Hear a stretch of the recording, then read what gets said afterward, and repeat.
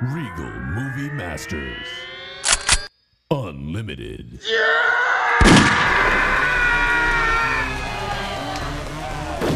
This is the Regal Movie Masters Unlimited podcast where we indiscriminately watch every goddamn movie that comes out at the local theater. The movie masters today are Justine. Hi. Brent. Cheese. Dylan. Sorry. What's up? And I'm Colin. Today we got 4 movies on the docket. We're dealing with Jules, The Last Voyage of Demeter, Shortcomings, and Dreamin Wild. But before we get into any of that, we need to address some emails. And we have an email this week from Andrew Spann, who has given us permission to use his name. That is our policy here. Andrew says, I've been listening since about the 3rd week of the show and have been meaning to get to sending an email for a while. Y'all's show has quickly become a part of my weekly routine and has encouraged me to watch as many movies as I can in solidarity. I get so happy when people listen to us on regularly. Yeah. It is kind of weird. I mean, not to get too self-reflective here or anything, but it's like there's things I listen to on a regular basis. It's weird that it was someone else's thing they listen to, or us rather. He continues, if you I thought it was over. I thought that was the whole Yeah, email. me too. Okay. Anyways, Jules is your first movie. He continues for the animation requests, of which I am taking seriously. I have 2 backlog now. I am going to address them. I might actually very soon. But he wants the Cloverfield reboot animated. Oh, dang. Ooh, animated? Not the whole movie, just our discussion of it. The clip. Oh, I'm sorry. Yeah. That's a good request. It's a good pull. We're going to actually get on that. And he recommends and would like a discussion of the Akiva Schaffer movie Hot Rod, which I think I think we could do. I think that's happy to do that. Such an easy pitch. I think we could get that done sooner than later. Mm-hmm. So there we go. Very nice to hear from you, Mr. Spann. Appreciate the kind words. If you have any words, kind or otherwise, to direct to us, it's moviemasters760@gmail.com. That's moviemasters, plural, 760@gmail.com. As always, every movie we're talking about upcoming, this is your spoiler warning. We spoil everything. So if you don't like that sort of thing, maybe come back later after you see the movie, or maybe you listen to it on a movie you don't care about. You have options. I'm just telling you. No judgments. We don't judge anything except for movies, like our first one on the docket, Jules.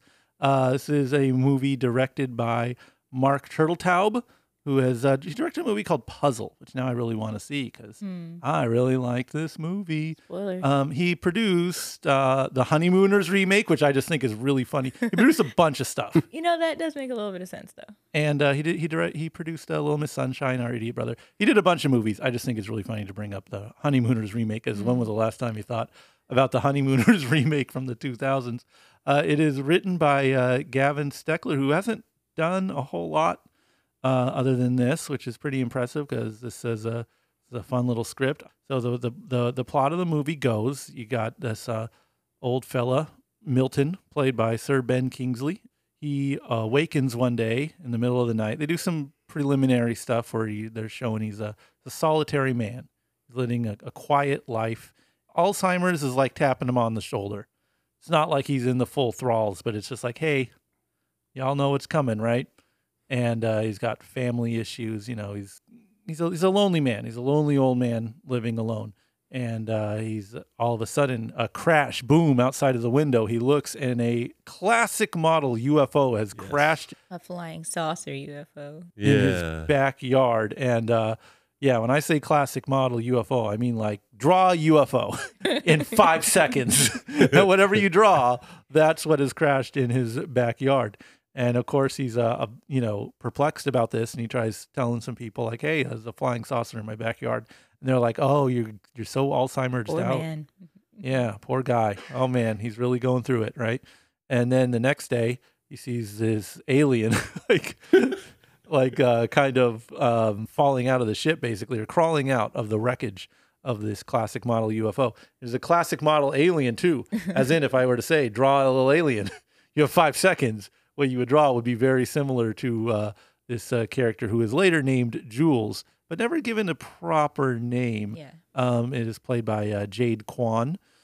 And in classic model prosthetics too, like very just, it's not like CGI stuff. It is just, foam and paint and, does a great job, has a presence, dead silent, and I guess for lack of the better words, the tone of this movie I would put like as very like Spielbergian, a lot of batteries not included or E.T., that kind of feel, both in theme and in tone, because it's like a very wholesome movie without being like too saccharine. He kind of captured, I think, that magic that a lot of those 80s movies have.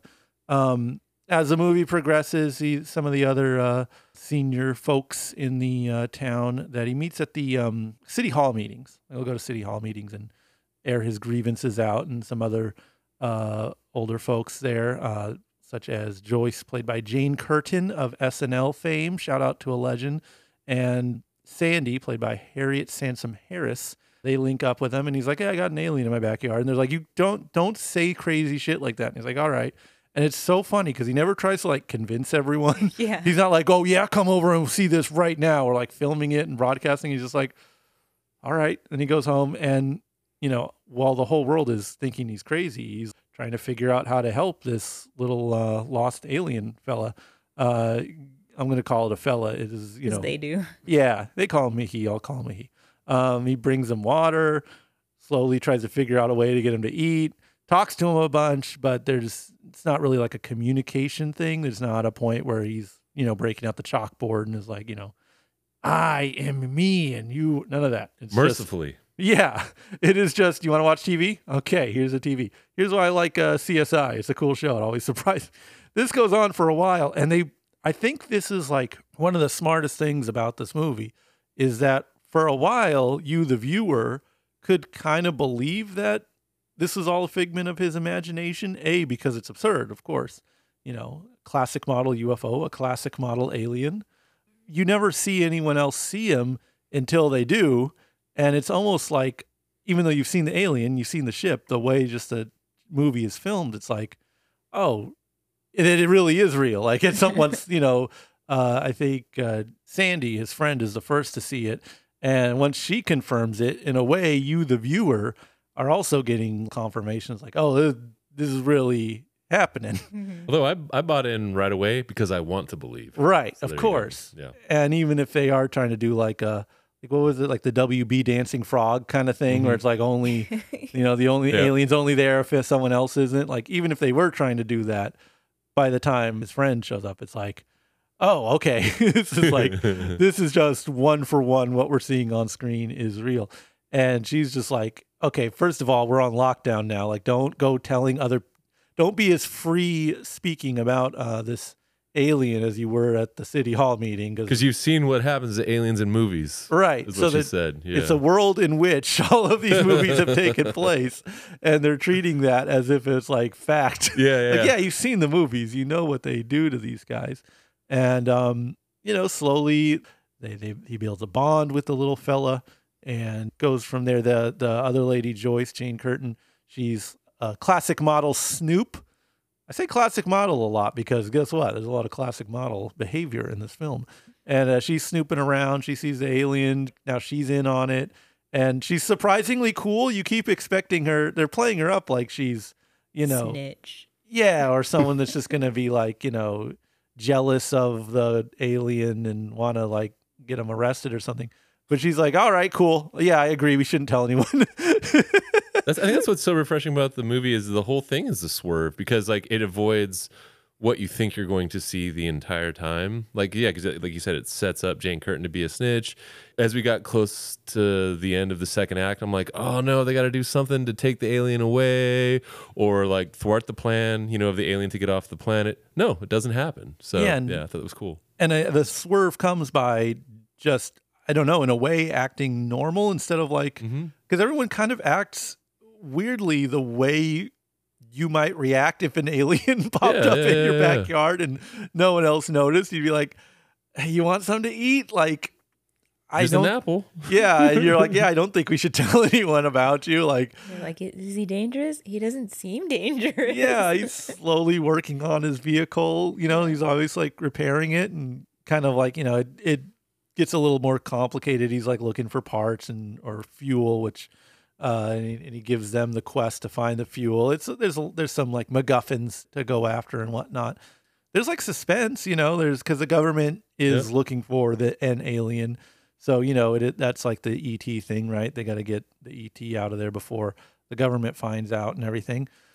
But I don't know. It's just handled in such a fun way. All the characters and all the actors kind of create good characters. I would also give a pinch of a Man Called Otto in this one, because it's like it's the kindness fantasy. Like instead of the power fantasy where you beat the bad guy over the head. It's like, what if you were just like, we're in a situation where you could just be cool to someone that needed help? That's a little bit distressing in one way, because it's like it stands out when one shows up. Right. Yeah. It suggests that, just as one cannot fly in real life, like maybe if they're portraying it as a fantasy in a movie, it's like one can't just be fucking cool to another person or being that needs help just for the sake of kindness. And so it's on a meta level kind of distressing that you have to go to the movies to see that portrayed, but it's also kind of rewarding to see it. And yeah, again, everyone kind of does, by my estimation, a real bang up job of portraying this kindness. And you believe that they want what's best for Jules, this silent prosthetic monster. Monster. Well, absolute monster. Not unless, he's got powers, monstrous powers, if you cross him or the ones he's close with. Yeah. He blows up people's heads. He has that power. He blew up one head. Two. Well, he didn't blow up the head. He just killed. Yeah, he He euthanized. Yeah, euthanized one, but then blew up the head of another. Yeah. They had it coming. Yeah. He was a bad dude. But still, there's something endearing about the way the Jules character presents himself. I don't know if you guys have seen the viral videos. I have. Some of the most clever marketing I've ever seen. Well, out of enthusiasm, when we got out of that movie, I had to find the Jules Instagram. So I was looking through it, and I found the viral marketing, and I shared it on our podcast account. And then the studio shared it, and I got really excited, like almost immediately. Right? Just like, whoa, somebody is watching. Because like the Jules account had at the time like 140 followers. Yeah, so it's a very small production, very small endeavor. But like it wasn't really marketed. It just wasn't in your face all the time. So like I didn't know what this movie was until we sat down and watched it. Yeah, absolutely. So yeah, it was cool, like getting to see that they tried to do some viral marketing in New York, which is also known as the Big Apple, which plays a key role in the movie itself.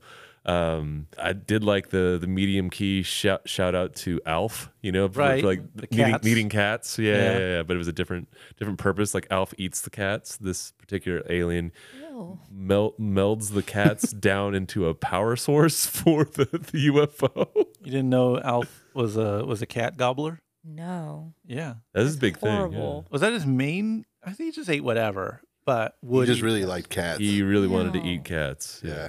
But I don't think he could only eat cats. They didn't need to like go to the kitty shelter every week. Was this like it was like a joke, like a regular thing, or is just like some lore? Almost every episode, he'd be chasing a cat. Come here, kitty, and then a cat runs away. Alf, you can't do that. Oh, fuck you. Yeah. I'm hungry. And sometimes the censors would miss the F-bomb, so you'd actually hear it. It was weird as an 8-year-old. Suck my balls. I want to eat this cat. Yeah. Everyone's cool with this. Yeah. Why are you being a bitch? Pretty wild. You said, why don't you saw some of this marketing? Why don't you describe the marketing? I don't think we made that clear. Yeah, we should get into that. I don't even know if I really saw marketing as much as like I will say I was on TikTok in my car like before walking into the theater. Humble brag. Humbly bragging. Before walking in, I stumbled upon a video of what I thought was a guy dressed like an alien walking around like a mall or something. And I was like, oh, that's funny. This guy's just like dressed as an alien. He looks all crazy looking. And yeah, the crowd of people like yeah. And it was also funny because it was like low quality video. Like it wasn't like HD, like an iPhone 10. It looked like a flip phone. Yeah, and also isn't like come to see Jules opening No, now. nothing. I knew nothing. So I didn't even like think about that alien was going to be what I saw on a bigger screen and in like high definition. As a full fleshed out character with motivation and wants. And I was like, I saw arc. this alien like 20 minutes ago on my phone, and I had no idea that this alien was going to appear for the next hour and a half of my life. That's the only bit of like anything about this movie. I think the Smile last year kind of had something similar, right? They had people smiling Oh, all they had crazy. people at Major League Baseball games sitting behind home plate doing There we something. go. But like that's like this is actually like part of a bigger thought that I had about the movie, where it's like I felt at no point did a studio executive have any say in the making of this movie aside from maybe financials. Because Right. when you watch it, like all these ideas, it made me think of the Devil Conspiracy, where you're watching it, you're going, okay, yeah, I'm along for this ride. This is absurd and weird and crazy, and I love it. And I feel like no suit really touched the actual creative in this, because it felt very pure and very unadulterated. And I was like, okay, does that make a movie better? I'm like, well, not necessarily, because we really like, for instance, Guardians 3, Right. where, you know, every single syllable is poured over and run by, you know, focus groups and board of directors and all that sort of thing. So it's like, I think it comes down to scale. Like if you have like a modest budget movie like this, leave the creatives to be, you know what I mean? But yeah, if you do have like a $300 million movie, yeah, maybe have some eyes looking over it to make sure it's not going off the rails. Yeah, and I think that's sort of why you want smaller budget movies. I was thinking about that when, like, I don't know, I found myself very invested in the whole, like, every movie is bombing narrative, which is kind of true. That came out, like the pre-Barbie one, where it was like the Flash, like killing WB. I think there was like a handful of Disney movies that were pretty much eating shit. There's a lot of like all the streaming networks are losing, eating shit. Yeah. And part of me was just like, why am I invested in this? Why am I rooting for this? And I think the best way I could figure out to justify it is, well, if they stop doing $300 million movies because they all fail, because they all have to be created by a committee and made with every international market and every demographic in mind. So they just have this very homogenized, bland feel to them. If you can return to movies like this that are smaller budget, but still, you know, crowd pleasers, this is, again, to me, classic Spielberg style storytelling, you know, and very 80s feeling in terms of like, you know, everything we're referencing is Alf and E.T. and stuff like that. I think there's a reason for that. But yeah, you can get away with being kind of fucking weird. Like it's legitimately weird. It's like weird. Pure. Yeah, it's weird to be crowd pleasing in this old timey way on like an independent scale. That's odd. It feels, everything about this movie feels like, joyfully odd. But I don't know. I was like caught off guard. Like I was just smiling the entire time watching this movie. It's just a joy to see. And that, I guess it's just that human element to it. Like all the characters are fun to watch, you know, and have skill, I guess. And I don't know. Everything definitely came together on this one, right? Yep.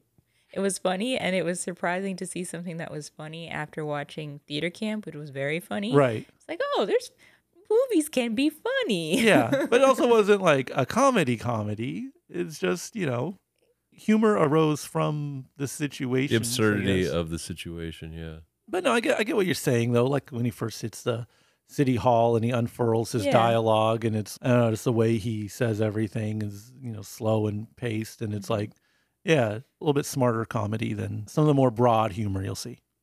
Understated, how about that? Yeah.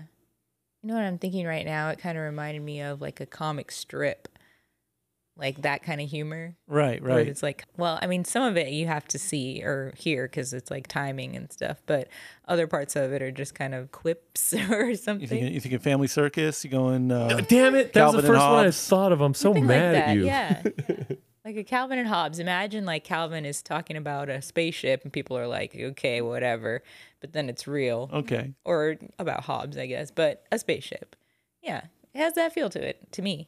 I like that there's like, you know, I said it's not a depressing family drama, but it also kind of is. Like this whole thing with him and the onset of dementia and his like issues with his kids, like that is all playing at the same time and at equal volume to this alien story, but they don't really intersect. Like, I already put the spoiler here. Like, he doesn't give him the cure for dementia. His family doesn't like meet the alien and decide to change their opinion about the guy. Like, these are completely compartmentalized stories that happen autonomously from each other. And like, they're both somehow very satisfying. I did like the underground representation of the government. Oh yeah. That thing goes down forever. I love, I even like the sparing use of CG in it, particularly with the UFO, and of course being an old fuddy-duddy. I would have liked to see like a fishing wire green screen UFO cool. lifting up, of course, because they were basically there. They could have gone no CG very in this easily, movie, very easily. But I gave it a pass only because all the few CG moments they did use reminded me of Men in Black. Yep. Which ties in with the government underground thing, which maybe is what do they call that? A sneak diss on the budget of the film, because it definitely doesn't look like cutting edge, but that's obviously like not the point. It's all about the, I guess, personal relationship between Jules and the folks in the movie. And the Jules, the alien itself, just being pure rubber foam. I just, a small tear coming out of my eye, just so overjoyed to see that. It's some blue makeup. Yeah. Yeah. Small person. Does it look like a person that's dressed like an alien? Yes. Do I give a shit? No, it doesn't affect the story at all. We don't need to have like every alien look like a PS3 cutscene, like high def rendered walking through the world. Like, for some reason. bro, like just wet fucking get that fulsome makeup. Yeah, think about how wildly popular the serialized early version of Star Trek was, and like the prosthetics there. It was very simple. They had to churn out episode after episode, so they weren't like doing CG or doing crazy detail. It's just like put on a rubber mask. And this movie is a testament to like, if you have a good story and you have good talent, you don't need all of that, the razzle dazzle of the effects and everything. And yeah, this movie has no like big standoff moments or like, huge explosions or anything. It's for being an alien movie. It is very quiet and very understated. Loved it. Do you think the same people that did the makeup for the alien in this one were the same people that did the aliens in Scary Movie 3? I'm going to defer to my friend who's an expert on these sort of things, like my friend who has a deep knowledge about like the Scary Movie universe. Let me hit him up real quick. Hey, Dylan. Oh, it's me? Yeah. I thought you were going to say Justine. No, it's you. Oh. Do you know if the people who did the makeup for this alien are I the don't same know. ones? That's why I asked you. Scary Movie 3, they were. It was a rip of Signs. And they had aliens, but they're just like little gray men. They didn't even bother. Yeah, no, there was no like big alien. They were just like little gray men and like foam. And I think there's like people in the costumes. Smart way to go. Just do that. That's all you got to do. And I remember those aliens more than I do the Signs alien. No, the science alien's only on for like 1 second or something. Right? No, because when they attacked the Signs men. Another movie this year where they, instead of going, there was CG, but they had an actual human playing Megan. Yeah. As a human. Get a kid and dress him up like a robot. And if we're bringing up this and Alf, I got to bring up Megan and Small Wonder. That's right. All the depressing shows from my youth there's DNA straggling through in the 2023 film lineup. Small Wonder is a show? Yeah, she was. You didn't see? How did you not see Small Wonder? I've never heard of Wait, this Small. before. Small Wonder is. Yeah, she was a little robot girl. Spend a day with Small Wonder and Alf. And then, and what was the Like to Swing on a Star one? Oh, that was a cool one though. What was that one called? I don't remember. That's a good one. She has powers. That's a Raven. No, she has powers because like her dad is an alien or like an interdimensional being. All I can think of is Bewitched. Out of This World. Yeah. Oh yeah. And that's the one where the girl. I get that one and Small Wonder confused. Small Wonder is just a classic model robot. Out of This World, she freezes time. But I somehow have my wires crossed where the robot can freeze time. I find that very difficult to believe. Yeah. There's one where I think they got her hooked on drugs. The doll? Yeah. I remember that. They gave her, because like the drug guy, he was like, we'll give you one for free. She's like, does not compute. And then she got hooked on drugs. The robot. I'm fairly certain. It was a very special episode of A Small Wonder. Man, drugs are really bad. They can get robot. Yeah, it was peak Just Say No campaign. So yeah, you had to like really show the kids what was up. Yeah, that's funny. They lived in like the suburbs and shit, and there was like other kids selling them drugs. There was like a fifth grader, and like the sixth grader was the drug dealer. The real hustler on the suburbs. Well, I want to know more about this doll, but she's pretty cool. Vicky is it the Vicky? Good pull. Anywho, so yeah, Vicky is Megan, and Alf is Jules, and except Jules doesn't say anything and is very polite. Yeah, Alf is a fucking dickhead. Alf is unrepentant misogynist. Yeah, he's definitely a misogynist. Yeah, he really is. He said some horrible shit. Bit of a bigot. Give us some quotes. Oh, you really gonna dredge that up? Yeah, I want to hear some quotes. Get in the kitchen, bitch! Make me a cat. Yeah, see? Yeah. And It's not even a cat sandwich. Just make a cat. Yeah. Yeah, make a cat. Manifest it. Put on something less slutty and make me a cat. Why did they let this play in that time in ABC? Or whatever? They were trying to chase that Andrew Dice Clay thing. Oh, yeah. Ford Fairlane was doing that numbers episode where you had that leather jacket. Yeah, that's an Alf man. Jerky Boys was like the #1 record. Hickory dickory dock. I won't do the rest. Please don't. You worked very blue. Yeah, yeah. You think he went away?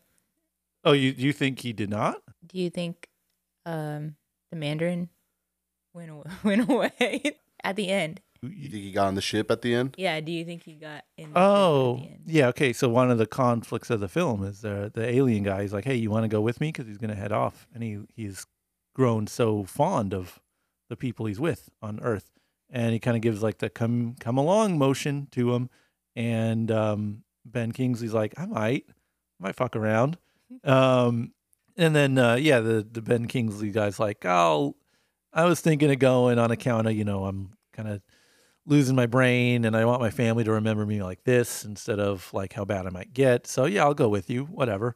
But then he's like, actually, nah, never mind. They got to deal with it. I still got to be with my family. Like my home's on Earth. I'm going to finish life on Earth. And then so the last shot is basically him alone at home. And like obviously he's got like, it seems like he's gotten a little worse because it's like, let's just say an amount of time later. And he's by himself and you just see the lights of the alien coming down like to visit him again. And then it's like credits, Mm-hmm. And so the question is, do you think he just got on the second time? I was like, all right, now I'm ready. Yeah. No, I think maybe you just want him to do it though. Yeah, maybe because I would do it. All right, would you have gone? No, I got too much shit to deal with. You're selling laser discs. I know, and people expect that shit to go through, and I have 100% seller rating. You think I'm gonna fucking slack off on that? Valid fucking point. Fair enough. Yeah. Justine, would you have gotten on the ship? Yeah. I think I would have too. And then I probably would have like a little later been like, can you take me back home?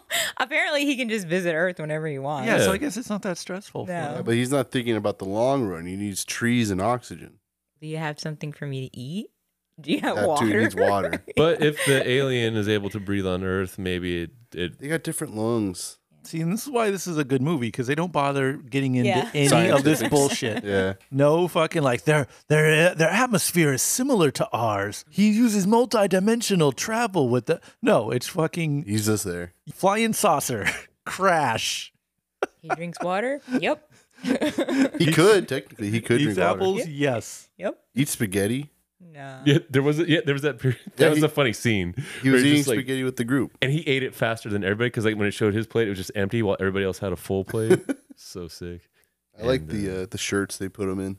That's a good. Oh, yeah. Yeah, I mean that's such a like easy send up for comedy because he's running around naked the whole time, and they give him these shirts with silly slogans on them, and he's like, yeah, running around like half naked with a shirt that says "I'm not a lesbian, but my girlfriend is," and then the lady that gave him the shirt has to explain the joke to Ben Kingsley. That's a funny moment. Yeah. Yeah. So overall, are we saying that Jules is a gem, or is it? Does this thing need to go back to Mars? I think this is a gem. Jules is a gem. A completely catching you off guard, delightful film. I don't know any other way to say it other than like odd and great. Very easy to watch and fun. You know what? This might be magic. This might be a little pinch of movie magic on this one. I'll give it that. Good job. It's a charming movie. It was very much a surprise. It was good. It was fun. It was short and a good time. Movie's definitely a gem. I'd pair it with either The Devil Conspiracy or A Man Called Otto to get a nice different view of 2023 in movies. This is one of those ones that was just, while you're watching it, it felt like The Devil Conspiracy. We were like, oh my God, this movie is not what I was expecting it to be. And it's, I don't know, it was exciting to watch because it was funny when it intended to be, but it was also funny when it didn't intend to be. And just, I don't know, it like I said, it just didn't feel touched by suits and ties, you know, or people that are worried about the bottom line per se. I think they just made art, and that was really cool. Yeah, I would say this one's a gem. Walking in blind, other than that Ben Kingsley and Jane Curtin was in it. I couldn't believe the alien for like at least a solid 10 to 20 minutes after they showed him. Like I kept laughing at it just out of like pure joy. Because I wasn't like, I was not expecting, because they first show him on the ground, and I was like, what the fuck is going on? We just got a dead alien. Yeah, and I was like, and then once he like gets off the ground, you see his face, and he's all like, you know, cool looking. I like was just like, I don't know what the word is. I don't want to say smitten. What's the word I'm That's thinking a perfect of? word. I don't know. Anyway, every time I saw him on the screen, I was like, oh, what, this is actually happening? Like, this is a fucking movie? Okay. So yeah, I can speak for Dylan. Yeah, so I was just like- had that Devil Conspiracy, like, holy shit, this movie is really doing this? Yeah, like for the first 10 to 20 after showing that alien. Like they were constantly showing the alien. I still couldn't believe what I was looking at. And I was like really happy. I was happy the whole thing was calm, like no loud explosions. The one guy's head explodes, but that's off screen. You know, and everything about it was just, you know, I liked it a lot. Yeah, I liked this movie a lot. The Last Voyage of Demeter. It's directed by Andre Ovredal. He did Scary Stories to Tell in the Dark with the homie GDT. Really? Yeah, and he did Troll Hunter and a handful of other movies. Written by Zach Olkowitz. What did he write that we've seen and reviewed on the show? Bullet Train. That makes sense. Yes. And co-written by Braggy F. Shute, who did the Ninjago series. Lego? Yes. Hell yeah. Like 100+ episodes he's credited on. Fuck yeah, dude. So Legend. he's tired. Got it. It makes sense. This is a movie. So the Demeter.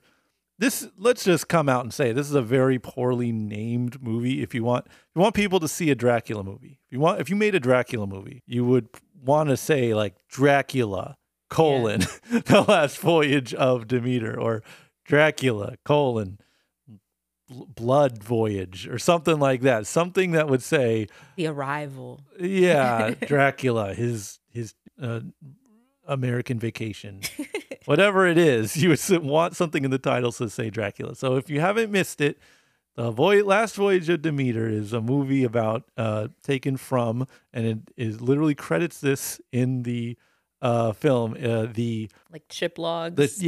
of the ship in Bram Stoker's Dracula that carried Dracula from point A to point B.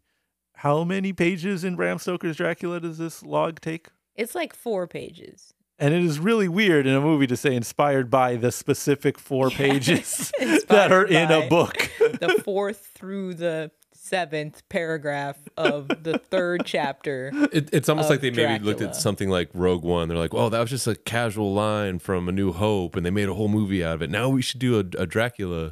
But I feel like the Nosferatu, the OG like silent movie Nosferatu, like a lot of that takes place on a boat, right? Yeah. Maybe they're just like, oh, let's expound on that. And this is like kind of a Nosferatu Dracula. He's like not all sexy. He's like a little monster, a little Speak rat for tooth yourself, monster. buddy. And he's on the ship, and I was thinking it is kind of a slasher technically, like Yeah. one by one, Formulaic, yeah. the different ship members get taken down. But I guess it's also not like a slasher because it's not like, oh, they were morally corrupt and so they got eaten. It's like, no, this motherfucker's eating everyone. Little kid, you fucking murk a kid in a slasher movie. You don't really see that often. Makes sense because Dracula needs a crew to get him to the ship, so he can't just eat everyone at once. But slowly but surely, he picks his crew off. Admittedly, I'm partial to really boring Dracula movies. I just like them. I don't care. It's kind of like this is a pretty boring movie, but it's my kind of boring. Like it takes itself seriously. Like there's no reinvention of the wheel. There's not like a pastiche of like, this isn't your granddad's Dracula. It's like, no, there's a Dracula. He's on a ship. He's eating people. Gobble, gobble. I'm glad you said that because that's my assessment too, is that it's the most boring movie I've seen all year. But it's not because it's bad and it's not because it's good. It's just extremely boring.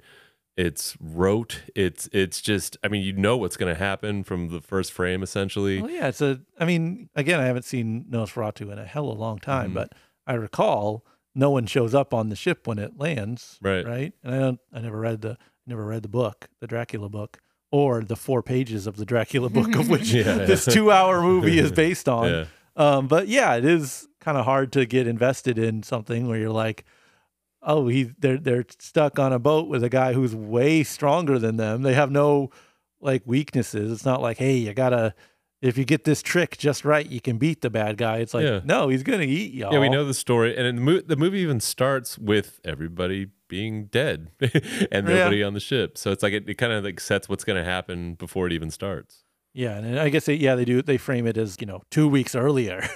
It's like the movie opens with the ship crashing, then they're reading the log.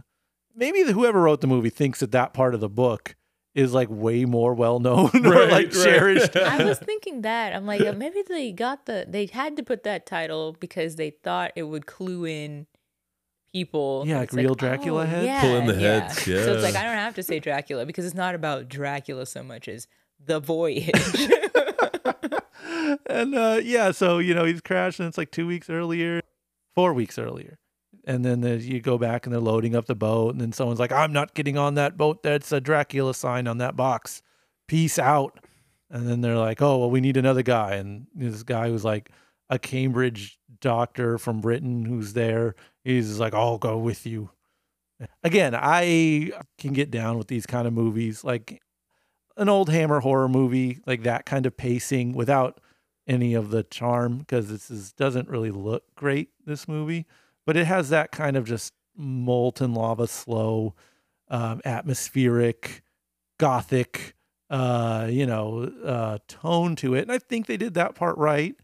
I appreciated it. I don't think anyone else would. I don't think that's what like movie-going audiences in 2023 are looking for. It's not a crowd pleaser. Especially off the heels of like that Talk to Me movie, which was not necessarily a reinvention of horror in any stretch, but like a very fresh take, a very Extremely current fresh, take, a very like, awe-inspiring take on the genre. And then you watch this movie that straight out, like I say 1996, but like 1966, like you could go far back with this script and like the techniques of it and everything.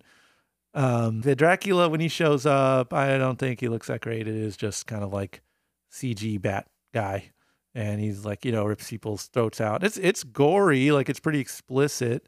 So when stuff happens, it's there, but it doesn't really affect you, I guess. Like I didn't at feel all. Yeah, they show, people on fire and, a guy with half his head burnt off, all these animals with their throats ripped out, and like this pretty gruesome stuff. They don't really shy away from it, but there's something in the technique of it that doesn't feel like, oh God, no, it's not really visceral, I guess. Yeah, because it doesn't, for me anyway, like I wasn't able to connect with any of the characters. So when stuff happens, I'm like, yeah.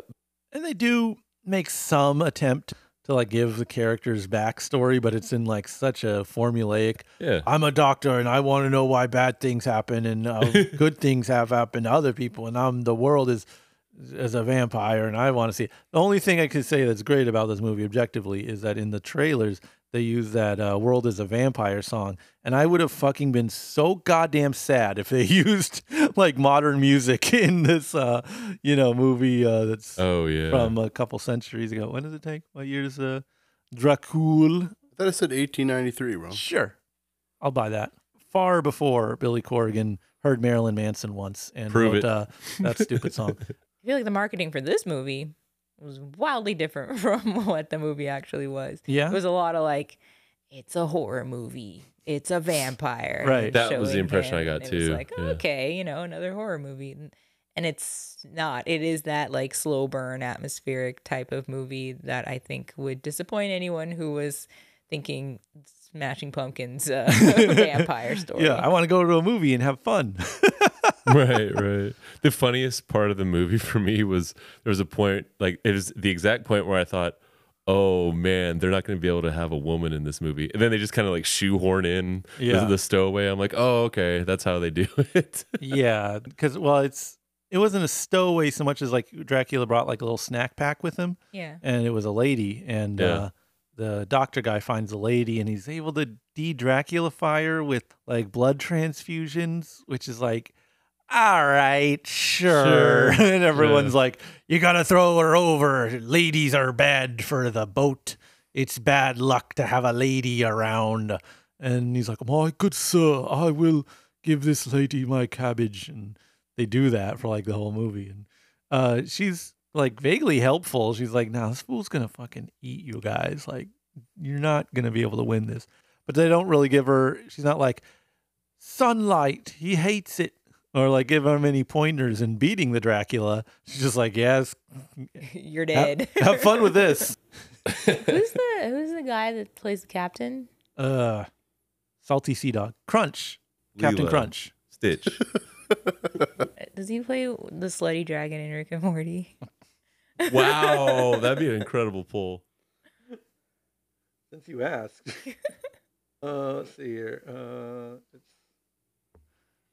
So the captain guy is Liam Cunningham, who has played over 100 roles, including but not limited to Baltimore, the slut dragon in Rick and Morty. Okay. Is an insane pull on your end, and not much else from what I can. Nothing, not much recognizable. So his main thing is captain on the last voyage of Demeter and slut dragon from Rick and Morty. Okay. So he's a legend. Yeah. But he was good. And of course we have Polka Dot Man. Oh, that's right. Yeah. What's his name? Das Malchian. Yeah, little angular faced creep from Dark Knight. Boogeyman, Dark Knight. Yeah. Suicide Squad. Right. So it's not like, no, I don't think anyone did like a bad job in the movie, except for like, maybe the effects artists, I guess, if you want to get technical. I didn't really like the look of the things, but then the backgrounds, like the ship looked cool. Yeah. I always bring up the immersion factor. Like I did feel like I was back in old timey, grimy old Jack the Rippery England times where Draculas were running around. So, fine. But there was literally a guy in our theater falling asleep and snoring. For a second, I thought it was you because of the positioning, and you will never see me sleep in a movie. Ooh. Never. Okay. I'm not trying to like brag, but if I've sat through the machine, I'm gonna. I think Dylan and I have slept in movies that we've seen, like little tiny bits. I can't do. I'm like weird with sleep. Like that's why I'm. You know what? I will. There's few like things that I will be like, yeah, I'm good at this. Like. You put me on a late night drive, like it's fucking on. We're not nodding off. We're not veering.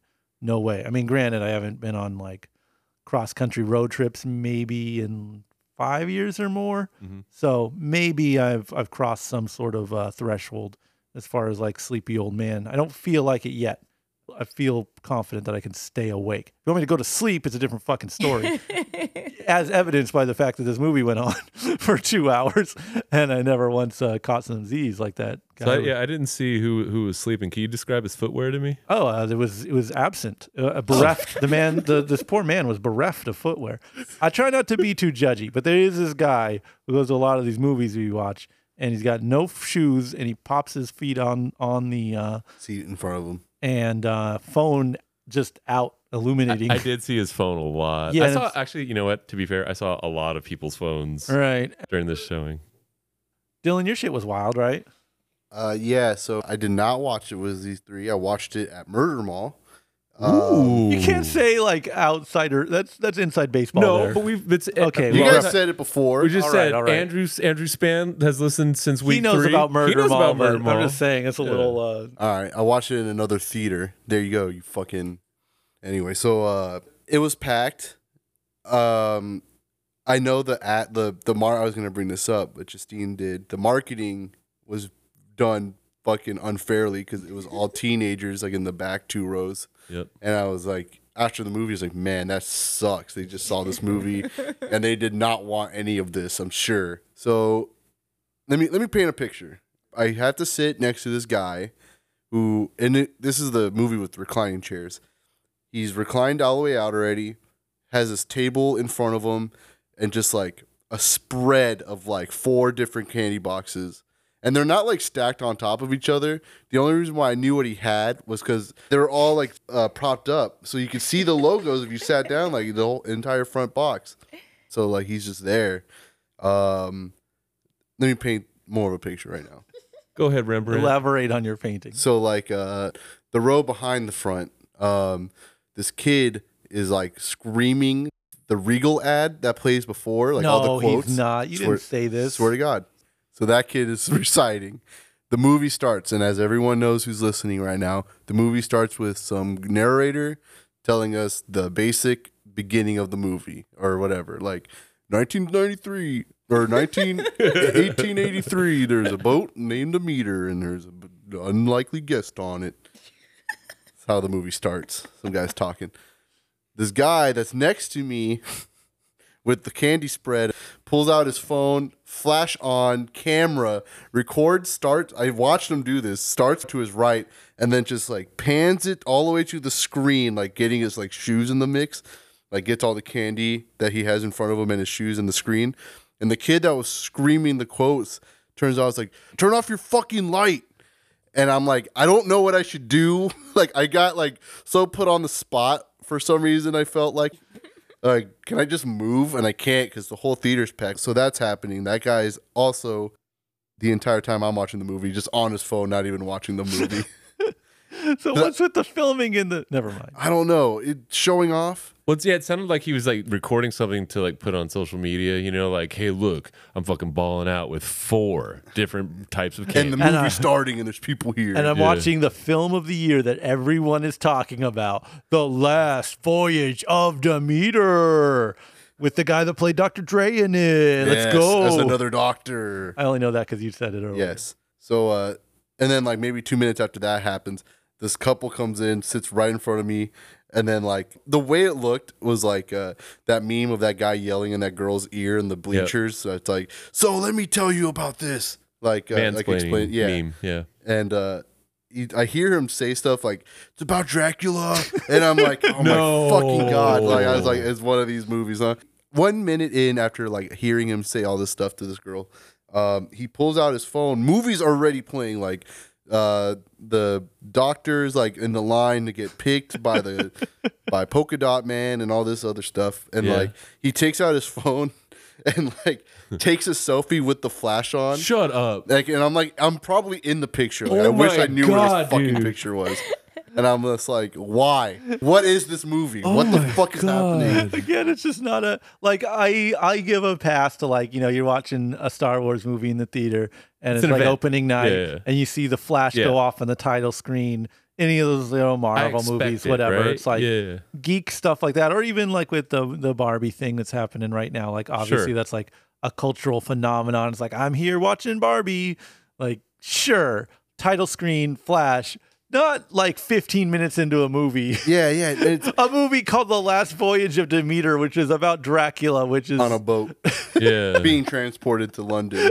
The thing I don't understand about the guy next to me is that he didn't take a photo, he took a video. So the lights were on for a solid like 6 seconds as he was like making this video. I didn't even know what to do. I was so flabbergasted. Again, I just don't know the fantasy of like what props you're going to get being at this movie, unless you were like a hardcore Dracula enthusiast with fellow, and you're in like, you know, social circles on the internet of other hardcore Dracula enthusiasts.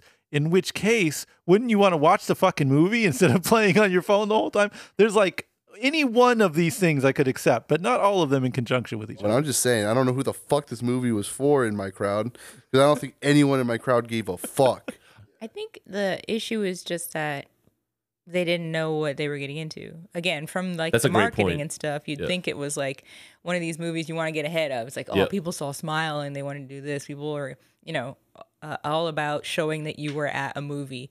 So if it sounded like Demeter was going to be like a big deal, you're like, I'm here, I'm watching it, opening weekend. And then maybe you don't post it after you Right, after actually you watch it. watch the movie. Meanwhile, yeah. they probably missed Talk to Me. Or I don't know, maybe my theory is that they saw Talk to Me and Yeah. they see, Megan and all the fun. Like, oh, horror movies are fun. Yeah. I'm going to go watch the fun horror movie that's happening. I'm not going to miss out this time. And then, Dang it. And on the wrong horse. yeah.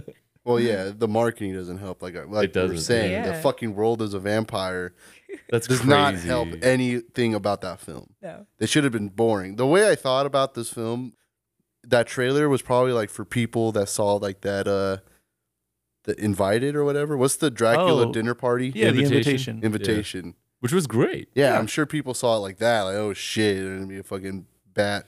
So do you think it was an outright bait and switch? Yeah, of course. Yeah. I It's just all I just crazy. think it's like right now horror movie equal fun in theater, which for the most part has been true, except for this movie, which is not fun, yeah. This is like the fundamentals. Yeah, this is like a November horror movie. Yeah. Yeah. Yeah. Yeah, like late November. Yeah. I feel you. Yeah. I would say like a straight to streaming movie, but at the same time, and I always say this, I'm glad I watched this in the theater because if I had pulled out, Oh, this God, movie dude. begs you to be looking at your phone. If there wasn't like the panopticon of public shame on me, that only I feel. Apparently, we live in a fucking world of savages that doesn't give a shit about looking at their phone during a movie. But it is for myself to be on the side of a civilized folk. I'm just too embarrassed or ashamed to bring out my phone while I watch these films. And so, like, if The not, irony being, we are the only ones in the row where you could do that. yeah, we always go to the back. But yeah, so I would, if this were at home though, oh my God, I would see. I wouldn't finish it. It would be 2 minutes of movie I would watch in the theater. I have to say, and I'm gonna like overall come out as like kind of positive on this movie, despite all my rage. It was like the atmosphere kind of worked for me. The pacing kind of worked for me. Again, I like boring horror movies. I did find the theater experience enjoyable.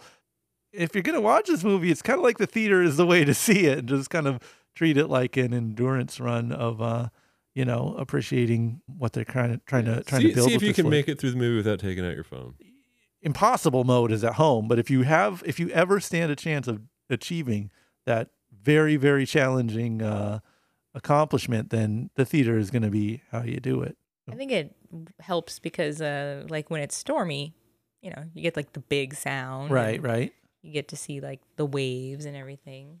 It's cool on the big screen. Yeah. Ship stuff. It's all spooky. You're just in the middle of a wooden vessel and I felt like where this movie failed to me is that I didn't feel like I was like terrified on a ship. no claustrophobia. Yeah, I needed that, and I don't know what it is. Like maybe they spent too much time talking to the people, like with the characters, Right. and less time like just showing them on deck sitting there, Yeah. and then something moves. There wasn't enough like suspense. I think because there's also like a night, day. Yeah. It's not, and it's not like it moves too quickly. It's that like you don't spend a lot of time in the guts of the ship, like Yeah. really feeling, again, it's atmospheric, but maybe not environmental. Like you don't really feel boaty watching this. Yeah, I think that they kind of messed up by doing so much stuff in the daytime. Imagine if this movie was just one long night and everyone's getting picked off. Exactly. That's what I thought it was going to be the way it started, because it was in the dark, and rain coming. And that was funny during that scene. All I could think of was, what kind of ink is that? Because it doesn't run too much when it's getting pelted by water. So. I could have stood for a more classic model Dracula, like, good evening. Like, Well, where you don't know he's a Dracula until yeah, or it's just like something mysterious is picking off the animals and they don't know what's going on. Like if you would have pretended to be a stowaway? I see, and I had a little bit of a back pocket wish for that like the lady was the Dracula. And I she was thought, like, yeah. I fooled you, but Yeah. that didn't happen at all. But no, I just give the monster a personality other than Yeah. I think he's just like, Bat boy. yeah, that's the whole thing of, and that's why, partially why I like Dracula movies is like they're horny, like as opposed to Yeah. like so much horror movies are just yeah. asexual, it's just like Yeah. I'm a zombie and I'm gross. Dracula's like, sup, You like cool. my couch? It is velvet. Yeah, I like it. So it's like, yeah, give me Dracula. He's supposed to be cool. Yeah, give him some lines, have him be a character, and then go from there. But just you could replace Dracula with like any kind of rabid animal, sea monster, fill in the blank, and it's the same story. So it's like, yeah, give me the reason you go to see a dang Dracula movie is for some robes and some, wah-ha-has. Yeah, Justine just summed it up in like a sentence. The thing that I've been like kind of thinking about over the past couple days. I'm like, why didn't that work for me? Dracula wasn't cool. Yeah. No personality. Just a naked little alien man. In the trailers, I thought like the bat wasn't Dracula himself. I thought it was like one of his little minions. Yeah. And then it turned out that was his Dracula. So they like spoiled the movie. It's so annoying. So overall, last voyage of Demeter, is Drac back? Or is this just a shipwreck? I fully acknowledge this is not like a movie for everyone, and it's not like I'm going to enthusiastically come back and watch it over and over again. But like, I'm just being honest. I am the target demographic for this movie. I enjoyed it. It's boring as shit. It's molten slow, but I don't know. I'm a silly little man who likes that kind of atmospheric. I still call it a hammer horror pacing, if not really the look of it. Whether or not that's accurate or not, yeah, I don't know. I liked it. Sorry, I don't think you will, but I did. I don't know. This movie is weird. I'm surprised hearing the credits of the people that worked on it because that other stuff is so a lot happens. Yeah, right. It's like very fast paced and Bullet stuff. Train. It is about a vessel going from one place to another. It's like so fast paced and super silly. hyper and silly, and even the scary story. Now I see why Guillermo del Toro was saying some good things about this movie because the guy that worked with him on the scary stories. And I guess I feel like Crimson Peak was also kind of a hammer horror throwback. I keep sticking with this hammer thing, but that was a movie that also had atmosphere and was really paced, but was also a fucking banger. Yeah, and had just better characters. So I don't know. That's where I feel like this movie wasn't that great because, like Brent said, I didn't really connect with any of them. I felt like it was a little flat. And the thing that I ended up liking the most was just the ship. Good ship. Yeah, it's a good ship. I think it's cool to watch on the big screen because you get to see the ship bigger and because the storms are neat and the sound is good. But I also think you could watch it at home on like half on your phone, and I don't know that you would miss that much, Yeah, I guess that's a good point. Yeah, I can't call this movie good or bad. It's the first movie all year where I felt nothing. I sat there, I took it in. I had no judgment on it either way. I wasn't like, why didn't they do this? Or why did they do that? I just went, yep, that was a movie. And I don't know how to rate it at all, just because I know I will never watch it again.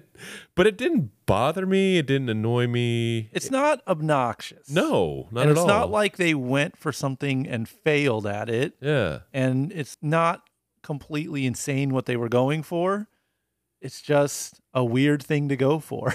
It's like the only thing I could equate it to immediately when I got out of the movie theater was like, I don't know, you're in the Midwest driving late at night. You're hungry.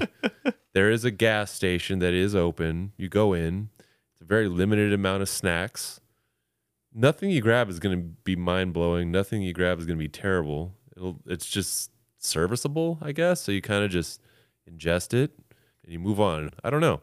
It was just boring. I didn't enjoy feeling bored. I did want to look at my phone so much, but I wanted to give the movie an honest chance. It felt just like a flat beverage that's supposed to be sparkly and effervescent. It's just, no, it's flat. I don't know. I can't even rate it. It's a movie. Drac is back, dude. Hell yeah. Liked it a lot. I was sucked in. I honestly felt like I was in 1893. At some cases I was like, yo, I'm in the boat. That's fucking gnarly, dude. I really liked the chef guy. That guy was cool, though he tried to bail on the family or on the boat people. I like that guy, though. He was like so scared, but sadly, no one knew that this thing could fly. Yeah. Anyway. Kind of messed up of Dracula too. Like, let him go. No, fuck that.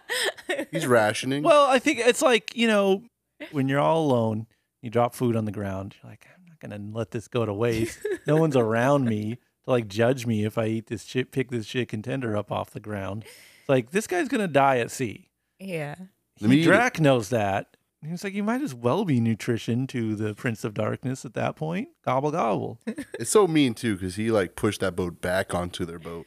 So, like, where did that boat go? And then, like, there's just blood and you shit. dropped something. Ha, ha, ha. Like, just fucking with them, toying. Those nobody gets many more ideas. And, you know, kind of, I mean, the cook guy, he's, like, devout Catholic or something. Like that, yeah. So he's, like, super deeply religious. So I guess maybe you think he lives, but it's like, nah, Drac doesn't care. Yeah, He'll gobble you up anyways. Man, if I was on that boat, though, Go on. we would have survived. Go, well. you gotta- Explain this. Okay. There's 2 runaway boats, apparently. Split the boats and set that boat on fire during the day, dude. Yeah. Dracula's dead. There you go. They had a lot of options. Yeah, there was Yeah, they were the funniest option I saw was somebody in Letterboxd said, "Why don't you just put a crate on top of Dracula's crate?" And then Colin said, And then you cover up the cool dragon insignia. "Yeah, Yeah, don't do that. it made No, sense." but he's like strong. You saw him. He burst through that. Yeah, he can break through Great. anything. There's all the more reason to. I like your one night thing. One night with Dracula, a sexy, Oh. steamy romance. Because yeah, if you have all these days, they know what's going on. Like, bro, jettison everything. All hands on deck, quite literally. Find this goddamn Dracula who can't come out of the day. Exactly, because You have during the several days to work they on this. don't have a cell phone during the day. They don't have anything to dick around with. You could spend an entire full daylight day finding this motherfucker with all hands on deck. Movie should have been one night. I agree with you Yeah. on that. Should have been 3 hours, though. You think you want another hour on that movie? Director's cut. Yeah, I want Yeah. another. But, like, the way it was shot, 7 days, whatever, how long they were on the voyage. 30 days. Yeah. You got anything else to add, Dylan? Oh, no, Drac is back. That's it. Okay, so, Shortcomings is a movie directed by Randall Park, who I didn't recognize from anything, and written for the screen by Adrian Tomine and based on an Adrian Tomine graphic novel. In this movie, Ben, played by Justin H. Him, is going through kind of a hard time with his girlfriend, Miko, played by Ali Mackey. They're kind of like taking a break, but not quite. And she has like a deal to go for an internship in New York City, and they live in Berkeley. And those are the only 2 cities in America, by the way. The lady goes to New York City for the internship, and he tries to be a fuckboy, but he's not doing a great job at it. And he's trying to get the lady to notice him, but she doesn't really care about him anymore. He's really annoying, so she's not really texting him back. And he's crying on the shoulder of his friend Alice, played by Sherry Cola. She's going to New York for some reason. Oh, because she got kicked out of school for assaulting someone. And they play that very playfully. But anyways, so of course, when you're a Berkeley student and you get kicked out, you can just go to New York City, no problem. She flies to the only other city in the world. And he's like, whatever, I'll go with you and kind of stalk my quasi-girlfriend and see where things go from there. So it's sort of like a romantic misadventures movie. You know, I talked about being partial to boring horror movies and Draculas and such. Like, as partial as I am towards that, I would say I'm borderline allergic to cutesy indie movie bullshit like this. Like, it's, I'm kind of impressed at how well this movie communicates like the source material, because I always thought Adrian Tomine was like a really poor man's Daniel Klaus. Like, we have Daniel Klaus at home and it's Adrian Tomine. And I can read his comics. I think they're fine. Like, they're readable, but it's always a little bit groany, and it's like I think his comics exist because there's people who just will not read a fucking superhero comic if you put a gun to their head. So instead of reading like, Frank Miller Daredevil, like an A-class superhero comic, they'd rather read just like, a pastiche of a 90s indie comic, which is what his whole catalog is. And just like his comics are poor man's Daniel Klaus comics, this movie is like a poor man's Ghost World or Art School Confidential, which were built on Daniel Klaus's books.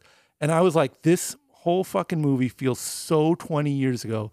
It's insane. Like 20 years ago, it would have been 5 years too late to make this kind of movie. And they stopped making these kind of movies because they're so indulgent in their like, here's a bunch of dialogue. I'm a really neurotic person, but I'm kind of a bad person, but I'm not likable, but I have problems with girls and insane. Like I can't deal with any movie that takes place in like a major city if like 90% of the plot is like, how the fuck do we continue living here? Like as if there isn't like a complete fucking war zone over like trying to afford to live in one of these places. And it's not even a consideration in this movie. It's just like, oh yeah, I have an apartment in New York. You should come hang out there. Oh, this is a cool loft party we're at with a bunch of people who apparently also don't work. Like, again, anytime you know people who live in those cities, they work like 200 jobs or they're fucking like, they have some giga insane career, in which case they're not fucking hanging out at like themed nights at bars and like, running around in these kind of circles. This fucking guy, like, bro, I'm sorry, you can't fucking live in Berkeley working at a movie theater. That's the fucking fiction. And that's why this kind of indie is so annoying, because it just has like blinders on to reality. Like that would get in the way of your weird fixation on this bizarre kind of aesthetic if you had to take into account reality or any kind of problems that real working people have, Not to fact check a movie that I didn't see, but my friend Ian and friend of the podcast, Ian, has assured me that there are no movie theaters left in Berkeley because it is so expensive. Yeah. So yeah. Well, since this movie is 30 years too late, maybe it's set in like the past. And it is very much so a current movie. Like there's Instagram, there's like a lot of stuff that's like, it takes place here and now. And I don't know why they wouldn't just set it in like the 2000s. It even has like this, he's simping over this girl he works with, this artsy lady. And she does this like kind of noise rock band with this interpretive dance over it. And of course, the protagonist in this film is actually cool and smart. So he's basically like giving the that just happened like look when this lady is doing her like crazy art. It's like, this is so fucking hack. Like this is some shit you would see in Ghost World, the movie. And like, yeah, when they're making fun of Blues Hammer or whatever, which was like, that was funny in its time, but it's been so long since that style of storytelling or like that, look at this thing that is different than me. That kind of humor doesn't work. Yeah. It is like, again, maybe someone else would just find it mediocre, but for me, again, with my personal sensibilities, this was like outright insufferable. It was pretty bad. I also just can't like a movie where it's like, what's the problem here? What is the issue? This guy, yeah, he has like a really nice apartment with his girlfriend. She's going to get an internship, so she's going to go across the country. He's like, I don't want to move. And she's like, I didn't ask you to go with me. And he's like, oh, well, I can't believe you're going to go. I'm going to go. All right, well, what am I going to do? I don't know, just stay at our really nice apartment that my dad owns. And work your job that you have. And just do that. And then so she leaves. And I don't remember them saying they were going to take a break until a little bit later when they like argue. But immediately he's like, all right, well, let me see if I can go date this girl I work with. It's like, oh, that didn't work. Let me go see if I can date this other, like just girl after girl. And I don't know if that's the point of the movie. Like, I think that's like I don't know. That's an old-timey indie comic thing where It's like, okay, now this guy's just going to show us all the crazy girls of Berkeley, right? And the whole time he's not a likable character. So you're just like, I don't care what happens to him. He's mean. They're all obnoxious. Everybody's obnoxious. And then his girlfriend is like what do they call it? Like a twisty mustache evil person. Yeah. Oh, Like, man. okay, what at the end of the movie and the beginning of the movie, it doesn't matter. Nothing happened. Like, Yeah. does he grow as a person? You don't know. You just watched for 2 hours a bunch of people who you wouldn't want to know in real life on screen. Well, they're also just not believable characters at Yeah. all, you No. know? Again, like if a lady's like, I'm going to go and take this internship and I'm going to break up with you, like she would just do that or say that. Like you don't understand why she's pussyfooting around the subject. Especially when apparently she doesn't like him very much because he's, I guess, portrayed as being like a messed up guy. I don't know. You don't know why are you being shown this stuff? Yeah. And on the ride home, we were trying to figure out like, is he supposed to be like a cool guy? Maybe like a Holden Caulfield type where it's like, yeah, he does suck and he knows he sucks and everyone knows he sucks, but it's still about him. And maybe other people who suck can relate to the person, but it's like, fuck off. I don't care if you act in any way, like no one acts like this. That's the whole fucking thing of the movie. And this is why they stopped making this kind of self-indulgent bullshit. It's not based in reality. It was maybe based in like the id of a 20-something young person in the early millennia, you know, but that kid is fucking more connected now. There's all this shit in the world that's changed and would whip all that bullshit out of a kid, you know? I guess it kind of has like, you know, Adrian Tomein's a middle-aged man, so he's like looking back at his life and portraying himself in kind of an unkind light, but that still leaves you with a character who you don't want to be around. Yeah. This is not for nothing here, but like a pretty significant part of the movie is this Asian character, like he's dating a white girl and he's like, oh, we're like an interracial couple. But I'm like, the fuck? In Berkeley? Yeah, thank you. What? I can say that. Like and this is like a big point of contention with him and his friend who's a lady is dating this New York lady and she's like a professor and she's a white-ish lady.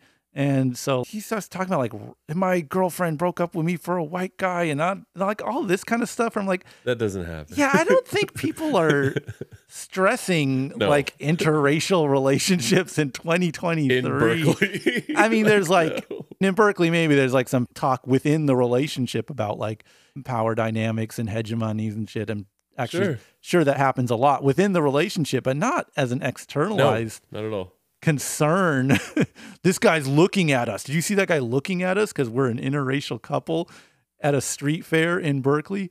Again, just 20 years ago, it would have been 5 years out of date. It's a little bit fascinating as like a curiosity, but it is, I would say, deeply unpleasurable to watch. I have not read the graphic novel. Have you? I know I have, but it's also a long time ago and I get all of his stuff confused because it's all the fucking same. Well, I was wondering because this is not something I would care to see as a movie, nor did I while I was watching it.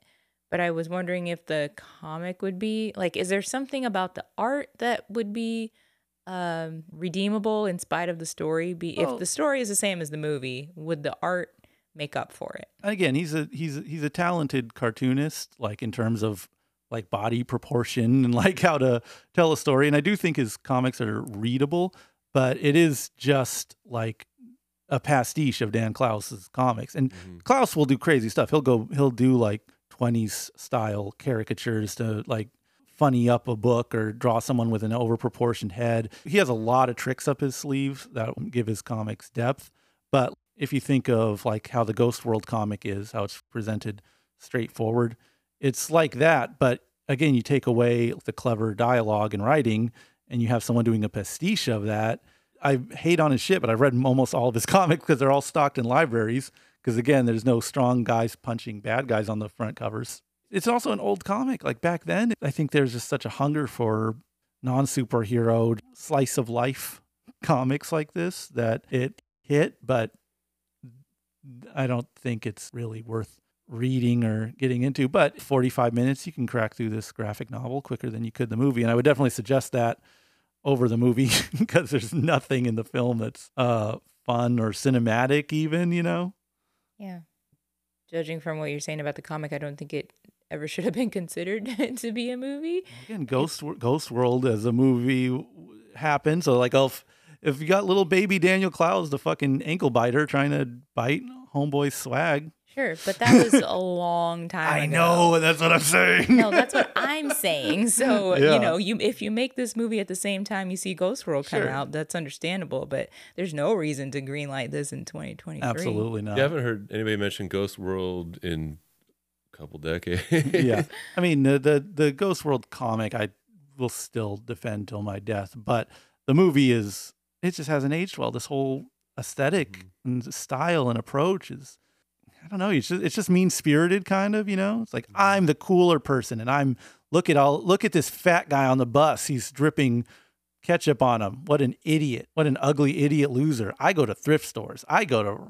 Like, Jesus Christ, this is I think you nailed it. Yeah, like, it doesn't account for the last 20 years of like exactly. cultural development to the point where, yeah, you can talk to any 11-year-old. They'll tell you about 5 different art rock bands. Right, you know? right. Like, yeah, it's not that underground or that, cool and hidden anymore. There's a part where he said he's trying to date this girl he works with, and she's the art person. He goes to her house, which is supposed to be like, I didn't know people were allowed to live in here. Oh yeah, it's like, I don't know, condemned or something, but it's totally livable. You just walk into like an apartment. Yeah, like a very nice apartment. Yeah, a nice apartment. There's nothing like run down about it or whatever. And then he like walks in and there's a wall right in front and there's like all these pictures of a toilet, like the inside of a toilet. And he's like, what is this? And she's like, oh, I take a picture every morning of like my pee or something. Yeah, in the toilet. Yeah, so it's in a bunch the toilet. of Polaroids. It's like Polaroids. Yeah, just all posted up on this. And he's like, he says it's weird or something. And she's like, that's actually really mean. Like, and he's like, oh, sorry. So we're supposed to think this is like, wow, that's crazy. She's taking pictures of the toilet. It's not shocking at all. You don't care. Yeah, and it's like benign to the point where it's like you just wouldn't. You wouldn't say anything. There's what's that movie with Tom Hanks, That Thing You Do? Like that's like the kind of movie about a fictional band with a one-hit wonder song, right? But here's the thing. They did a song that you would believe could be a one-hit wonder in the 60s. And then it was. Yeah. It did chart. Shout out Fountains of Wayne, if I'm not mistaken. Yeah. So like if you do, I'm the crazy art girl, you have to have art that's convincingly crazy, just like you need to have the snappy song that's catchy. If that thing you do, that song sucked and didn't sound right, that movie wouldn't work. The whole movie is hinged on here's a song that's good enough to be a one-hit wonder in the 60s. I'll just move on. I'm not dignifying this film with it either or. This movie came up short of being good. Shortcomings. The end. Yeah. Same. Dylan. Yeah. I'm tapping you in because me and you are the only people in this room, possibly world. We don't know. No, there was another guy. We have confirmed one other person. So possibly as high a fraction of 2/3 of the people of the entire world who have seen the movie Dreamin' Wild, directed by Bill Pohlad, who has done mostly like production stuff. It was written by Steve Kurtz and Bill Pohlad. I don't even know how to break down how insane this movie is because I've been trying to tell people about it. Not in a cool way either. Insane, like, what the fuck? Why did this get made? So Dreamin' Wild is an album released by the artists Donnie and Joe Emerson in like 1979. They put out a private press record that I would describe it as just kind of inept AOR. Like, it's just a home recording, and they were teenagers, and it sounds kind of its era. Just, again, a kind of lo-fi, accidentally psychedelic, fuzzed out version of, whatever classic rock was on the radio at the time.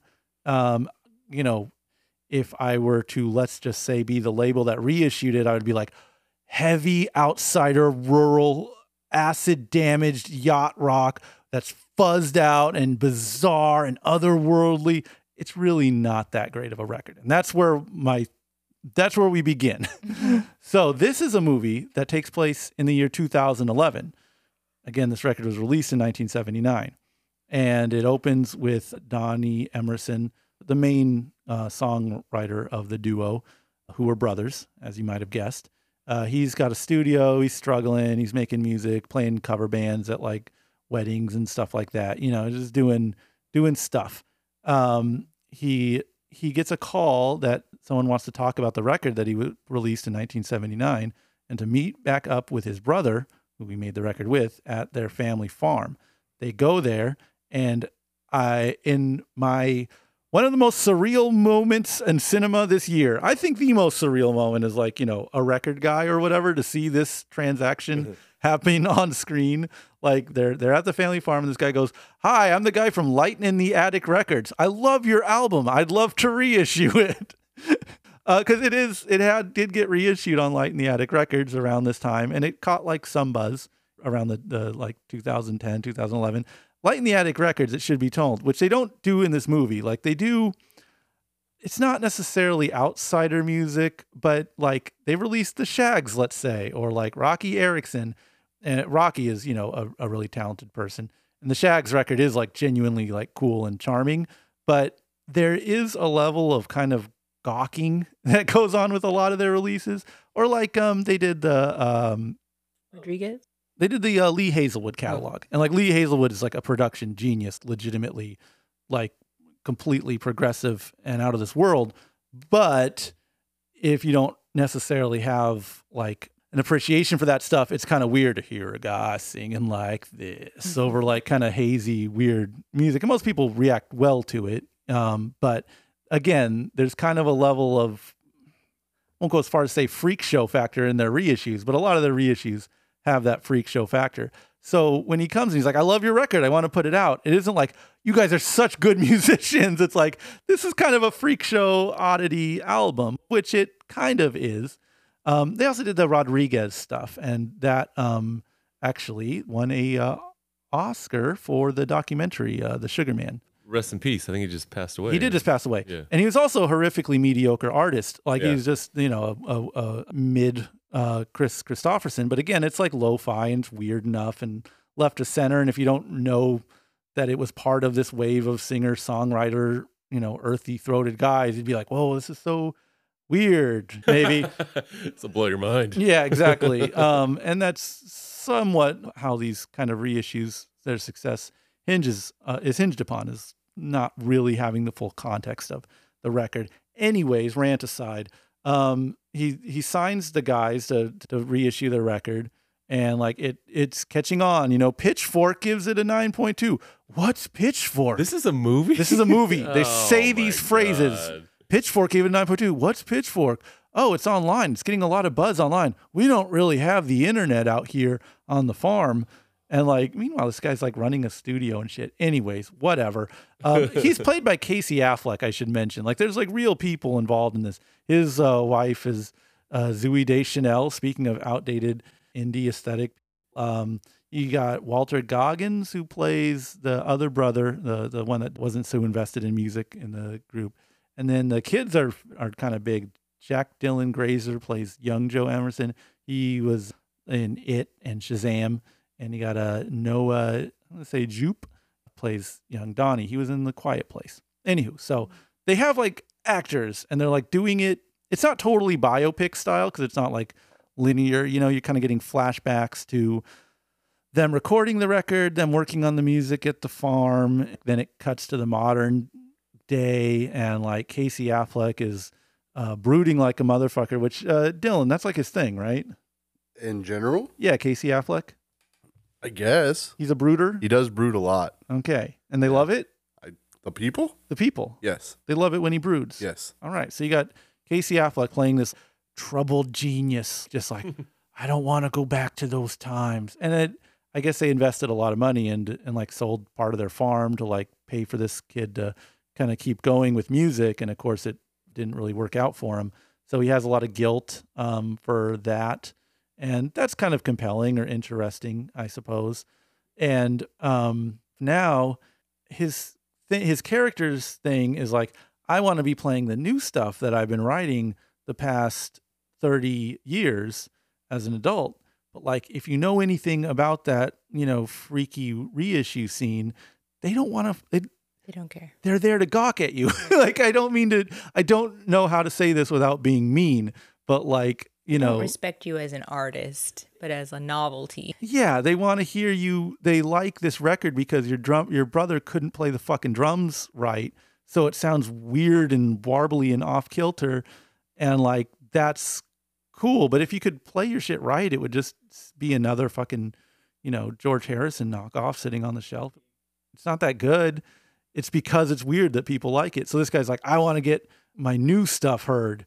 And like, he's, all stressed out because people aren't like signing up for that or something. But it's not like there's a lot of pushback. It's just like, hey, we're doing Light in the Attic 10 years anniversary.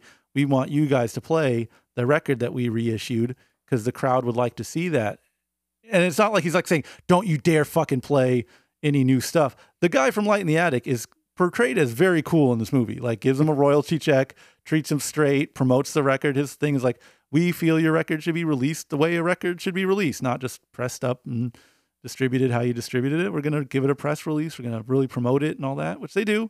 It's a cool label. I have no qualms. Like, despite everything that sounds like I said, I think Light in the Attic is a really cool label. It's fucking insane to me to be sitting in a movie theater where Mission Impossible is next door to me and hearing the phrases, I'm from Light in the Attic and I'd really like to reissue your album. That's fucking weird, objectively. Anywho, so there's this somewhat conflict, I guess, because he's like, I want to play new stuff and my brother isn't very good at playing, and I got to get him to play, and my wife, who I play music with normally, is helping out. There's a lot of nothing in this movie. There's a lot of no story because it's not a very interesting story, and I think they knew that. And this guy who made the movie, I feel like maybe he was just really into whatever he saw in this story, and I don't know, maybe started filming and didn't realize, oh, wait, there's nothing here. So there's just like, 10-minute segments of this guy just sitting in the woods, listening to his music, brooding, looking out. And they don't play, and I know, this is how I fucking know that these guys are bullshit, because they don't play the actual record, like hardly at all. What? There's like real segments played from the actual recording. Most of it is like, showing them playing the songs as kids, rehearsing and stuff. And so it's this strange dance going on where they're like, because if you play the record for a normal human being, they're going to be like, oh, this fucking sucks. If you play it to a weirdo record collector type, they'll be like, dude, this is so fucked up. This is like fuzzed out and like rural and loner. Fucking Ariel Pink did a cover of their song. So like that should kind of tell you where you're in the zone of, what kind of Say no more. fucking, so it's like, they don't play the actual record in the movie for that reason. And I fucking know that's why. They don't want you to know? Yeah, because it's recorded. I mean, again, I understand the appeal of the music and why I, as a weirdo record guy, am supposed to like it. But it's recorded like shit and it sounds like shit. If you play this for the audience of supposed normal moviegoers and are like, this is the most beautiful, magical album I've ever heard. Jimmy Fallon is talking about this record. They're going to hear it and say, what the fuck is this? They're just kids dicking around. So they don't really play the record hardly at all in the movie. Instead, you hear like, here's my new stuff. It's weird, bro. This fucking movie is strange. It is, kind of fascinating. I'm glad I saw it because I think they gave this movie like maybe 5 showings and then yanked it out. You can't tell it for the sake of the audience who's along for the story. Maybe there's a world where there are like big enough fans of this group. And again, I say fans with big old quotes because this is just like the Shags are truly one of a kind. Like that is alien fucking music from an alien time. The reputation that record has is 100% deserved. This is not the fucking Shags, but it is maybe what you would put out if you wanted to chase that dragon and find another kind of thing that's weird and off kilter and magical to gawk at. But again, you can't play that music in a fucking theater with Mission Impossible playing next door. Intuitively, it wouldn't work. But guess what? If the music's not good enough to fucking make it the forefront of the movie, like let's say, the Queen biopic, right? Where it's just like, here's a song you've heard. Here's a song you've heard. Here's a song you've heard. This is why you like the band. It's fun. You're driving sales for sure. Yeah. This shit is like, it sucks. Yeah. So you can't play it. It's weird. Did they play any of his new stuff? Yeah, and it closes with them playing one of those songs live, and that's kind of the finale of the film of Conceit is like, okay, now that they have played this one-off show, and I guess they're not going to go on tour because there's like talk about them going on tour, and the main guy is like, oh, finally I'm getting recognition for my music, and I'm going out, and I'm going to make it now. He's like, never mind, I don't want to make it as on my old stuff. I want to play new stuff, and shows them playing in a bar of locals, and they're all enjoying it. And it shows like Casey Affleck and the guy from Vice Principals playing, and then like the camera like goes past someone's head, and then it switches to the real guys. Oh, so you see the real current age Donnie and Joe Emerson playing. Yeah, again, it's kind of just some regular music, just some music, and like the people, they're saying that they have found a place for these people in this small Seattle, not Seattle, but Washington town. They're appreciating their music, but they're playing it honest and pure, and they're playing it from the heart for some reason. I was just hoping that they let them have something. Oh yeah. No, if I was the guys in the band, if I was Donnie and Joe Emerson, I'm watching this movie like, fuck yes, they nailed us. Like, they make them look good. They make them look cool, not cool like badass, but cool like, oh, you have some depth to you. What a charming little story. But this is a bigger why than that Shortcomings movie for me. At least they're real people. They are real human beings. This is a real story, and it isn't as bland and cut and dry as like a biopic. Do you think if it was up to them, there'd be like explosions and car chases? I can't imagine it wasn't up to them partially. I think that's why the music isn't there. Oh, why they're not playing the like Dreamin' Wild, the actual music, or why the music is barely there. Re-recordings. Yeah. Yeah, because they're not. They're like, don't fucking play. Yeah, don't play that shit out that we did when we were kids, even though that's the only reason anyone's here for this. I would like the Emerson cut to include like a bank robbery.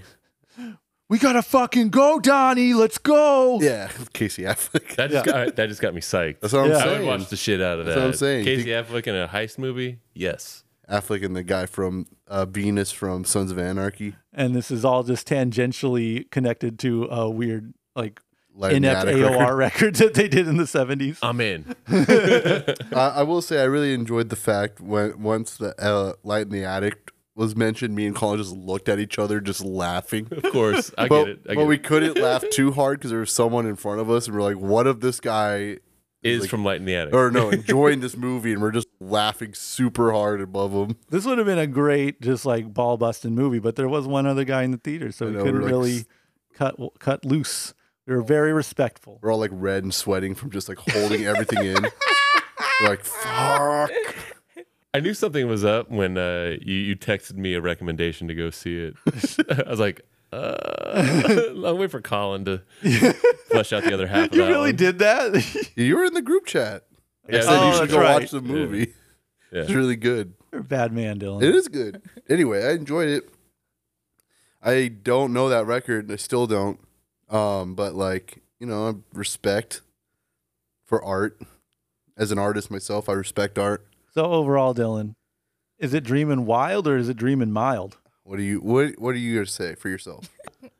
You know, train wreck and novelty wise, this is wild because it is very fucking wild, and just connections of words I never thought I would hear mentioned in a multiplex, and a lot of footage of like, hey guys, our reissue is here, check it out, and like glory shots of it, like a lot. The vinyl record itself is not underplayed, it's very prominent. It's basically got its own fucking listing, Like an ad?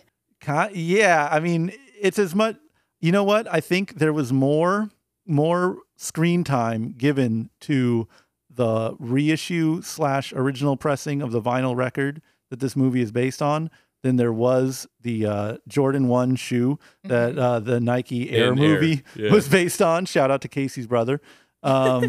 So yeah, and that the Air movie was all about that Jordan 1. Yeah. And like it doesn't have nearly as much screen time, Not I think, at all, yeah. as the record. Was this movie funded by Light in the Attic, or did they have a I stake didn't in get it? deep into that. I just get the sense that the guy who did this movie was really tough. Like he's done like 3 movies spread out One in 1990, one in 2014, Holy and one shit. now. And you have like real people behind it. So I suspect it's like a real passion project of some sort. Uh-huh. Just the tone of the movie and everything suggests they really believed in this shit. It's like, what was that fucking Casablanca biopic we saw? Oh yeah. I forgot the name of that I one. forget too. Solid Gold, right?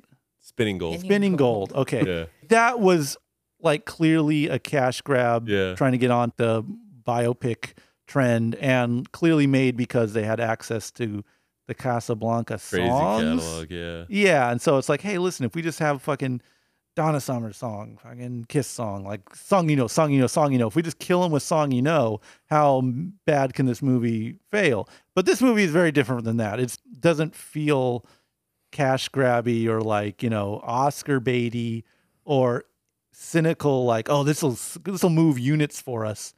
It doesn't have that tone to it at all. It's just, why the fuck am I watching this? Why does this exist? Like, this is a record that barely deserved its reissue. Like, it could have done fine as like one of those, you know, rare triple digit anomaly 70s private press records that gets traded back and forth between collectors. Just fine without a posh reissue. But I definitely can't imagine they think that this would like sell more units of it. But what if this is the impetus for Big Brother Affleck to look at Little Brother Affleck and go, watch this, does a movie about Bridge 9 Records reissuing Agnostic Front. There we go. See, and I think the Agnostic Front biopic would be much more It is rife entertaining. with There's a story brilliance. there. That's a fucking It's an actual fascinating story. Yeah, yeah. You can't compare the two. There's too much to tell in the Agnostic Front story. All Yeah, it'd be those- part one. Yeah, all those tours and reunions and stories you can't tell in public. Like this is the opposite of that. There's nothing to tell. Right. The fucking go nowhere record. Why is this on screen? Why is this starring people who have names? It's got the New Girl in it. That's what she was in, right? She was in the New Girl. Yeah. She brought out a ukulele at one point. Started apologizing for some stuff Shut she the did. fuck up. I was like, she played the bongos. I don't think she played the ukulele. You know what sucks is I believed you when you said it. I said yeah. I mean, like, I was trying to think. I was like, okay, he's making a joke because she does play the ukulele a lot in the New Girl, but he doesn't even know what New Girl is. So I'm like, so I'm just like, the fuck is he going at? Because I don't remember her busting out a ukulele. Once she was hitting the bongos, like, because it was like a big part of the song is like do do do do do do do do. That's a horrible bongo impression, but like she's playing it like on screen. I'm just like laughing because it's like Zoe Deschanel is playing the bongos in a movie. That's movie. really funny, actually. Yeah. Yeah, and like doing backup vocals. Like this is even that. It doesn't feel like it's just an ego piece, you know. For her. For her, no. No, I don't think she cares. Dude, I think she legitimately loves that shit. I So good for her. it is one of the most genuinely perplexing. It's for the fans, bro. For the Emerson fans. But Light in the Attic fans. We want a Light in the Attic Universal. that is true. I Cinematic. do want Yeah. Rodriguez to come out and be like, I'm God, putting dude, together a that'd be team. so sick. Rocky Erickson. Who was the other one? The Shags. Yeah, Lee why not Hazelwood. put out a fucking Rocky Erickson movie before doing this? I don't know. It wouldn't surprise me if there was one tucked away Probably- somewhere. Yeah, That's good point. that gets too dark and depressing when it's like, Casey could play Rocky Erickson. that's not a Yeah. bad point. Dude, that'd be a sick fucking Light in the Attic cinematic universe where Casey Affleck plays every single person. Yeah, all the leads. Makes his personal mission. Yeah. He plays Rodriguez. He plays every single person in the Shag. It's gonna get really weird when we get to the Tokyo City pop comps. I'm just gonna leave it there. Like, Yeah. So did you say Running Wild or? it's Dreamin' Mild. This is like a really Running bad Wild. movie, but it is kind of fascinating if you're again in a really weird niche world. But don't go to the fucking theater. This is a terrible movie. Listen, if you're a fan of the Emerson Brothers or records or music in general, I think you're going to enjoy this movie. And if you're not, I think you're going to like it too. Like, I'm not a fan of Emerson Bros, but, now I am because I watched his biopic and I learned a lot. I'm sure the guy in front of us did too, weirdly. I enjoyed it. Again, if you're a music fan, a music lover like myself, go ahead and give this a watch at home, in the theater, whatever. Stream it. What you're saying- Torrent it, whatever. You gonna reissue it? Let's do like reissue the movie that Yeah. just came out. Let's do a movie reissue label. Hey, we already rebooted a sequel. We could There we go. reissue a movie that's already that is in theaters right now. Are we doing movies that like fan films? Just whatever we think is cool. Whole You know, movies. I watched Rise of Planet of the Apes. I'd reissue that. Rise of Yeah. the big studio movies. Yeah, I'd reissue that. That movie's so sick though. For With like- James Franco. Rise that's of the right. Planet of the Apes is good. Yeah, and then he's Remember when that monkey was when Caesar was first like revealed like as a YouTube clip? It's like 2 seconds and it's just him like That's right. looking all mad. And that No. was like a big thing like before that movie came out because that no one knew if it was like an actual leak of the film or not. I don't remember that. God, because you're a little fucking bitch, bro. The third one is War of Planet of the Apes, and I haven't seen it. Or I saw War it in the of theater. Yeah, you have to buy it or something. Yeah. To See, stream that it. needs a reissue. The It's third rare. was in the theater. I know. Yeah, we haven't seen it since it was in Oh, the I'm theater. sorry. Yeah. I thought you said they didn't show it in theaters. It's like they did because I remember walking out and my friend said that movie fucking sucked, and right behind us was a woman crying because Caesar. Spoilers for the Planet of the Apes movies. Did you see it? I saw it in the theaters, probably with your friend that said it sucked. So we walked out. My friend's like says it super loud. That movie fucking sucks. This old lady's crying. She's just bummed out that Caesar died. I believe that movie did fucking suck. I recall I that movie remember sucking. like I was bummed out because there was no monkeys with guns on horses. Bro, those first the Rise. That second one was sick. Yeah, what's the second one called? It's Rise and then Dawn. Rise and Dawn go so fucking insanely and unnecessarily hard, and I'm gonna reissue them. I'm decided. And then they're making a fourth one. I just learned that's supposed to come out next year. And is that after War, but before the real Planet of the Apes? Or Yeah. all right, Wait, he's already dead. I don't know. Well, they could continue that. That little girl's still alive, isn't she? Or is she dead? well I don't know. Oh, I can't yeah, see we the don't third. know. I haven't I seen the can't third one remember. since it came It's out. been a long time. I just remember the monkey died. I'm just and- getting ideas in mind for what I'm gonna reissue. Dylan, Yes. what are we watching next? Unlimited. Hey everybody, thank you for listening to this week's episode of the Regal Movie Masters Unlimited. Next week, we got the Blue Beetle. That's right, DC's favorite character is finally getting its own film, folks. Then we got Strays, a cute little movie about dogs played by Will Ferrell and Jamie Foxx, and I am really excited to see it. Then next, and maybe not least, who knows, movies be thrown out there randomly, we got Landscape with Invisible Hand. I have no idea what that movie is about, but I'm excited to be surprised. Anyways, everybody, we'll see you at the movies next week. Bye.